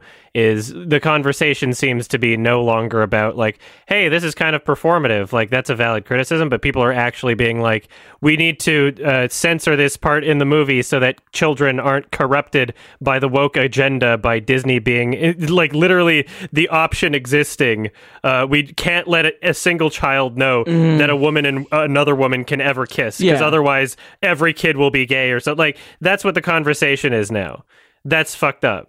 That was not woke. I'm sorry. That was like really, that was so minor, in my opinion. It's like not even worth mentioning. It's sad that people even talked about it. It has gone so much further than the conversation was like a few years ago. And it is, and that annoys me as well, because it's like, these are real experiences that will happen in our lives, and why is it not fair to represent those on the screen? Exactly. You will see people in gay relationships. Let's stop the performative shit. Stop including Christian characters in your movies. I don't want to see your shit. You know, you're trying to indoctrinate the kids into thinking that they can be Christians. Like, come on, it's the same argument. Stop being such a snowflake. Stop being so sensitive over people. It's fucking art. Or like you said, when there's a straight relationship in a movie, or a straight sex scene in a movie, it's like, oh, what are you, grooming kids to be gay? It's like, obviously not. It's just a sex scene or a straight scene. It's just expressive of straight people, just like how gay people can express themselves. For a character to exist in a film that is an identity, and their identity is shown in the film, and that's all there is to it, whether it be black, trans, gay, whatever, it's the same. It's literally as political as if someone just had a Christian character in their film. It's as political as that, but these people don't complain about that shit. You know, as political as a straight person in the film, like, fuck off. Yeah, so cherry-picked. It's so cherry-picked. So annoying. People feel threatened, too, that their lives are going to be affected by, like... Yeah, they're going to be affected by, like, a trans person or gay person making a film. But, like, really, I'm sorry. It's not that common. Like the Wachowskis, like, a trans sister... Or they used to be brothers and they became sisters, like, directing a film. That is not common. This is not a common thing. And people feel threatened by it. But it isn't. They shouldn't be threatened by it, because it's not a common thing. They're maybe their kid will be trans or gay, but maybe not. Like, they shouldn't be threatened by that. It's just people who are different from you expressing themselves and getting a spotlight. I don't know why they're so scared of it. Yeah, like a small portion of a fraction of a moment in a film. Which is the film itself is a fraction of the overall filmography that exists on the planet. Right, just like a billionth of a percentage, you know, of something like that existing is enough to flip out over, apparently. So, like, Jesus Christ, grow the fuck up, stop being a baby, and just be comfortable, or learn to be comfortable that other people exist in the world. You don't have to like them. You don't have to agree with them. You don't have to be trans just because you saw a trans character in a movie. You don't have to. You don't have to get the surgery. Don't worry, it's not going to be mandated. You know, so there are many movies without, like, trans characters and gay characters that they can watch. The overwhelming majority of films do not have trans and gay. I was going to say the first 100 years of cinema, basically, with a few notable exceptions. Even the overwhelming majority of films today don't have trans. Even today, like, because again, most people are not trans or gay. They're just, or like a lot of them, you know, at least in my culture, it's not it's not common. I don't know. Yeah, it's a very silly thing to be scared of. But yeah, it just kind of goes back to, like, it's what we were saying earlier with, like, when we're talking about men, Like, there's just certain topics, man. Like the wokeness one, gender stuff. And it just makes talking about it just such a nightmare. Like, yeah, the scene in Endgame where they like pretend that there's like the women Avengers, you know? And they're like, as if, yeah, that we've been building this up the whole time, and they're characters that are just as developed as everyone else. And it just feels like really corporate and lame. But then when you like talk about that, it just becomes like another conversation, like you're saying about like, yeah, it's like a black person in this now. This is forced wokeness everywhere. And there are good faith conversations to be had about this subject, but unfortunately, having those conversations, there are a lot of bad faith people that jump into those conversations and sort of derail it into their own just political agenda, which they claim to be against political agendas, you know, but they have their own, right? So like the newest one is like, there's a leaked clip from a Disney Plus show that's a new Big Hero 6, basically. And there's a very, like, the clip is like 17 seconds long or something. Big Hero 6 is in a store. They're supposed to grab like tampons for another character or something, and they're in the aisle, and then a bunch of women essentially come up and help the character, like, oh, here's the brand I like, here's the brand I like. One of those characters is a trans male, so female to male trans character. You can tell that because their shirt has the trans flag on it, and they just say, I like the ones with wings. And the tweet that everyone's sharing says, Disney is trying to indoctrinate the children, but you know what? I'm going to get the actual... I wonder if I can search right, for it. It's anyway, the same the thing, yeah. The crazy thing about it, is they say Disney is trying to teach children that men can have periods. But what doesn't make sense to me, and people are retweeting this unironically and joining in on this NPC bandwagon of like, oh, I'm outraged at this right now. But that was a female to male trans character, when any other day of the week you would be saying that's a woman because they have woman parts. So how are they now complaining that how is the narrative now Disney is trying to teach kids that men can have periods, when I thought that you thought that was a woman? It's so inconsistent, and it just seems like you want something to be outraged about. It's insanely performative, insanely annoying. It's just virtue signaling, which is something they claim to be against. So, grow the fuck up. People do it on both sides. Yeah, there's annoying people on the left and annoying people on the right. And if you call out those annoying people on one side, maybe think about your side doing it too. Maybe think, hey, the people doing it on both sides are really fucking annoying and we should discourage that. Some people just don't want to look at their own side in that way. It's such tribalistic, nonsense bullshit, and it's caveman brain. I'm done. I think that summarizes it nicely. Thank you for your contribution. But yeah, it's... I don't know. I do find the whole, especially like that sort of thing on Twitter, just nauseating. And you're completely right. It's just these people exist, and you know, maybe Disney put it in. I don't know what the context is behind that scene. Maybe it was done by a trans person, but maybe it was just put in by Disney. As like to try and win over people. But it's not a big deal. It's something that will happen. You know, will everyone be handed a tampon by a gentleman wearing a big trans flag jumper? No, but it's completely plausible. And it's completely within the realms of the reality that we live in. It's not an offensive thought, I don't think.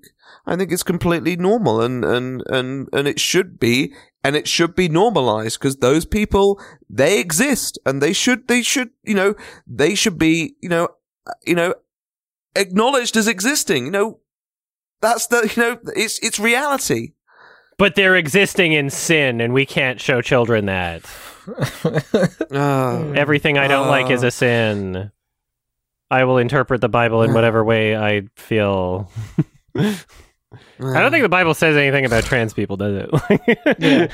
It's such a hard conversation to have, because there's so many different ways it can just divulge or almost just go off the rails. And, it's very difficult. And we're all in good faith here, so we're not like hurt by what we're saying. But yeah, it's a hard thing. And yeah, like you said, Adam, so many people just divulge into, or they just go into like religious bullshit, or they go into like their own prejudice. Like literally it's just like homophobia, or it's just like their own phobias of like people without trying to understand or like without looking outside themselves. And that's why I love films, because they allow you to empathize with other people. Like that's why I've always loved films. And that's just like, it's just hard to have conversations with people who are not on the same wavelength as you, who aren't as empathetic. Yeah. Like they don't give a shit. Yeah. They don't give a shit if they're being hypocritical. They just want to tell you to go fuck off, really. There was a video I made, one of the only like explicitly political videos I've ever made. And I posted it on my vlog channel, and I titled it Paul Joseph Watson versus Paul Joseph Watson. From the same year, basically, he contradicted himself completely in one video where he was trying to push that mental illness isn't real. He was saying, it's your fault if you feel depressed. There's no real reason why you're depressed. It's your own fault. And then as soon as are soybeans turning men into pussies meme started coming up, where soy boy was a thing, then he released a video the same year saying soybeans contain phytoestrogens and they can make you depressed. Your mood can be depressed. It's like, hold on, I thought you said that no physical things could make you depressed and it was just your fault. And so I just put these two clips next to each other, and literally no commentary, just it speaks for itself. You're saying completely polar opposite things. You've changed your beliefs the same year, depending on what sort of thing you want to say. And somebody sent that to him on Twitter, and his response was like, lol, triggered snowflake. And it's just like, okay, you're just not good faith. You know that you're lying. You don't care that you're lying. You're a bad faith piece of shit. Right? And so, unfortunately, there's a lot of people like that, both on the left and on the right and anywhere in between. There's a lot of people that exist like that. But it sucks, because I want to have real conversations with people where the person I'm talking to cares about what reality is and cares about understanding the other person's perspective and cares about having a conversation where you can learn something. And then these other assholes show up into the conversation, and Twitter encourages these assholes to show up, and it completely incentivizes them in terms of how things get shared and rage clicks and all that bullshit. And that becomes the prevailing dominant conversation. And then it makes everybody look like shit who is even having the conversation in the first place, when it comes from like an innocent place where it's just like, oh, we were just talking about this thing. Oh, fuck. Suddenly every extremist is here saying a bunch of nonsense because they don't give a shit about people and they just want to push their bullshit. Yeah. I feel like Twitter is one of those few places, though, where like they do allow like people who are maybe like outside of the norm to like express themselves. Like you have a Twitter check mark, Adam. Like I feel like there's so many channels who are like ignorant, or Twitter accounts that are ignorant, and they don't have those check marks for that reason. And I understand you can lose that check mark. I read the rules or whatever. You can lose it if you like, but I don't think you ever would. I understand that. It's just like the people who are ignorant on Twitter, I feel they don't get a platform because they don't get that check mark. And no one, I disagree. Like, takes them seriously. I'll show you some accounts. Yeah, that's just how I feel. Because I only listen to people who are basically checkmarked or who like follow me and I follow them back, who are like my friends. That's how I see it. Yeah, Twitter is a cesspool. I don't listen to any of like giving a megaphone to the worst, most extreme voices. Oh yeah, like fucking. There's so. Oh yeah, but they will not. But Twitter doesn't validate them by giving them a check mark, I feel. Oh, they do, very much. I think Nick Fuentes had a check mark when he was on the fucking website. Really? Yeah. Then I just haven't seen this shit. But I've seen plenty, but they're like, yeah, maybe there's not. Tons. Yeah, I have my own feed that I view, so I don't know what you view. Yeah. I mean, they used to. I see my own feed. That's like my people. Yeah, that's fair. I mean, to be fair, like sometimes, like I check Twitter and stuff is like you don't necessarily just see your people occasionally, especially if maybe there's things and settings you can change, but you get likes, replies, and so on. Trending tweets now. You see, you see people. It's still things they like or reply to. Yeah. So, but you see people who maybe you don't want to see. And sure. I think the thing is that about Twitter is that it's just the problem of people trying to say things with so few words, in a way, trying to make a strong statement. Well, they've increased the character limit, but it didn't help. No, really, I didn't know that. Well, yeah, they did like a year ago or something. Wow, they didn't even announce that. I have a Twitter. They didn't share that with me. Like, I had no fucking idea. Like when YouTube does something, I know they email me. Twitter is a website where people with the most reasonable opinions don't speak out, because everybody with extremist positions on either side of an issue is essentially in this hysterical contest to dunk on and what's the word? To signal boost people that they either agree with or disagree with on, in the most extreme ways.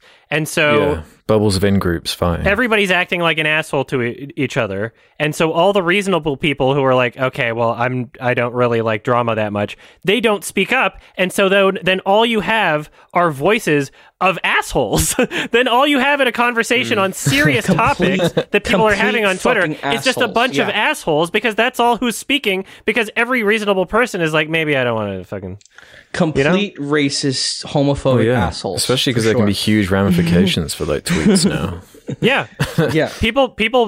People bully the shit out of each other on that website. People bullies. Are such pieces of shit on that website. Complete bullies. Holy fuck. Mm-hmm. If you have an opinion that's just like a little bit different, you apply like a bit of nuance to anything, even if you have like the most milquetoast opinion in the world, there'll be someone who's like, wow, get a load of this guy. Check this out. They're an abuser or something now. Like, fuck off. Holy shit. It's built for it. Ratios and quote tweeting, as you're saying. It's actually designed for it. Yeah, it's literally just the way the website works. It's incentivizing. Yeah. It's a cancerous, awful website. And Jordan Peterson's better without it now. Get the fuck off there. I feel like you're speaking from I feel like deeply rooted personal experiences, Adam. I get passionate about these types of things. I get upset at human beings, So good. I mean, Twitter claims to be this like safe space or whatever for like all voices. Yeah, fuck them. If that's how you feel. If you want to go off, King. I'm just kind of at the point in my life where I'm like, well, people, to be fair, this has existed for a long time. It's just Twitter has, I guess, shown it in a more obvious light. Definitely, yeah. But I mean, you even like politics, like go back over the decades, and it's all this very like, I guess, emotionally based arguments and so on. It's much more divided at this point. Yeah. These people have always existed. It's just Twitter seems to illuminate them more. Now they have the biggest megaphones. Yeah. Yeah. Twitter's the platform for it, for whatever reason. Yeah. What was once considered like fringe extremism is now like main political discourse. I went to the fucking United States and just turned on the television. Like, yeah, I'm not going to get into this because this is like another long conversation. We got to wrap this up. But just like the shit I see that's considered like news.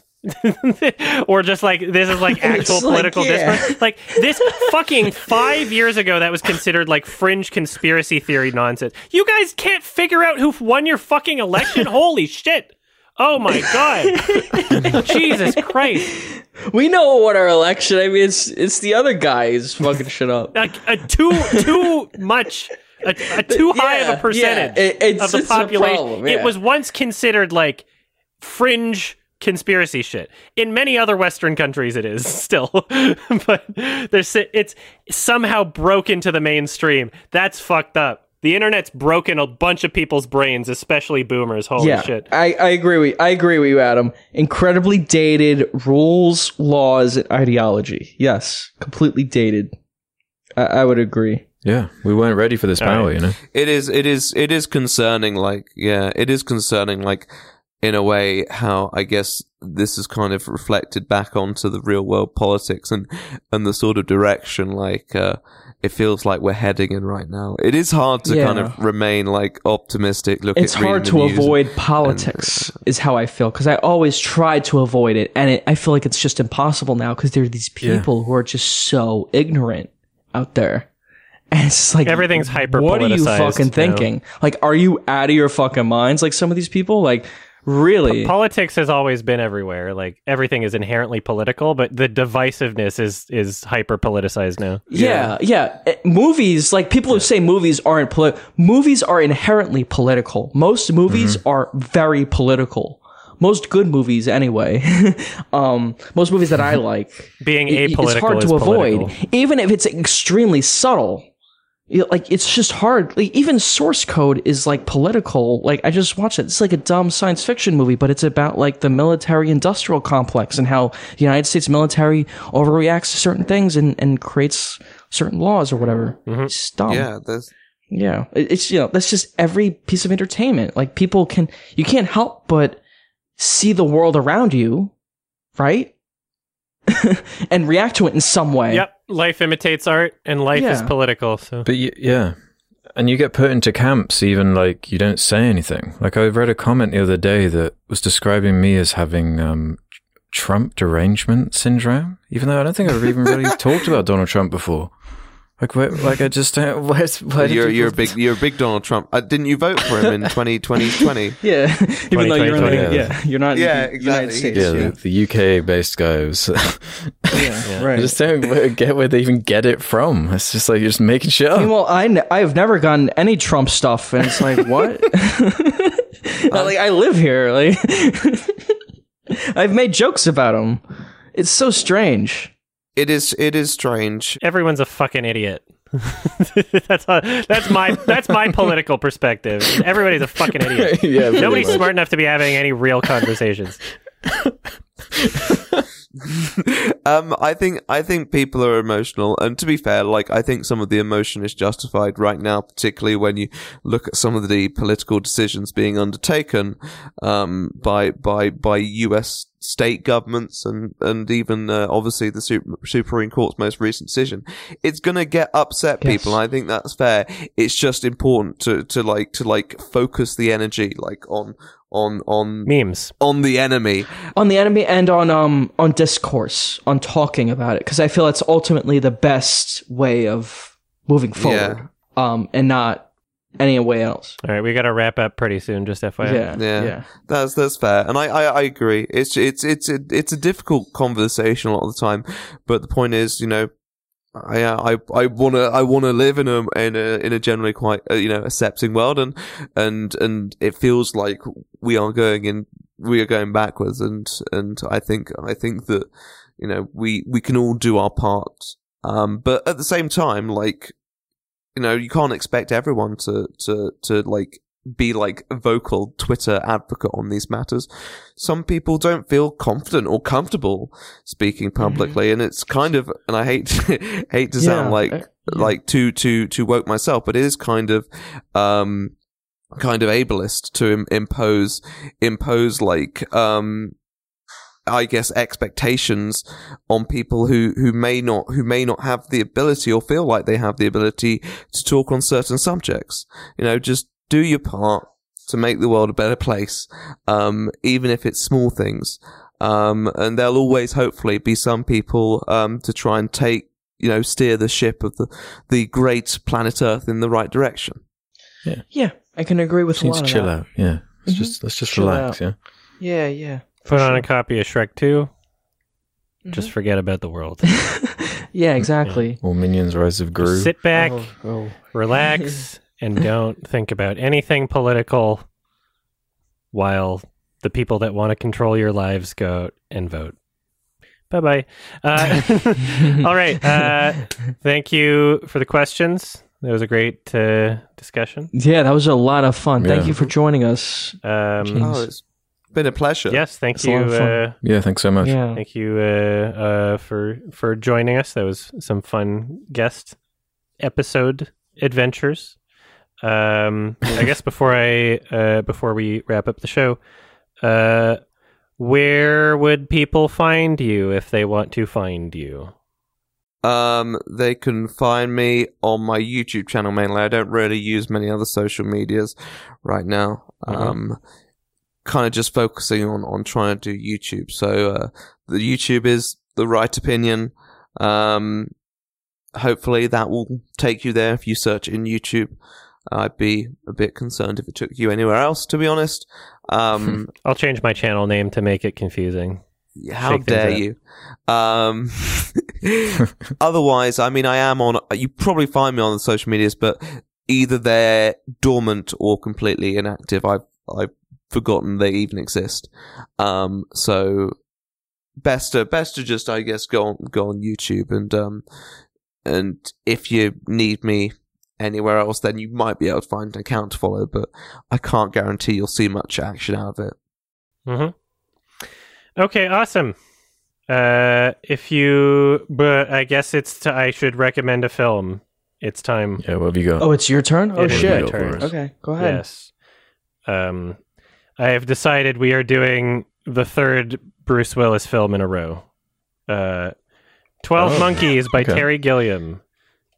Cool. Because I have a 4K Blu-ray for it now. Should be pretty easy to find for everybody. Yeah. Haven't seen it in a while, and I wanna give this 4K Blu-ray a watch. So yeah, I've seen it. Cool. It's been a while. Yeah, it's been a while. All right. So if you're listening, if you don't want to be spoiled for 12 Monkeys, directed by Terry Gilliam, 1995, starring Bruce Willis and also Brad Pitt. Then watch it before the next episode. These episodes come out every 2 weeks.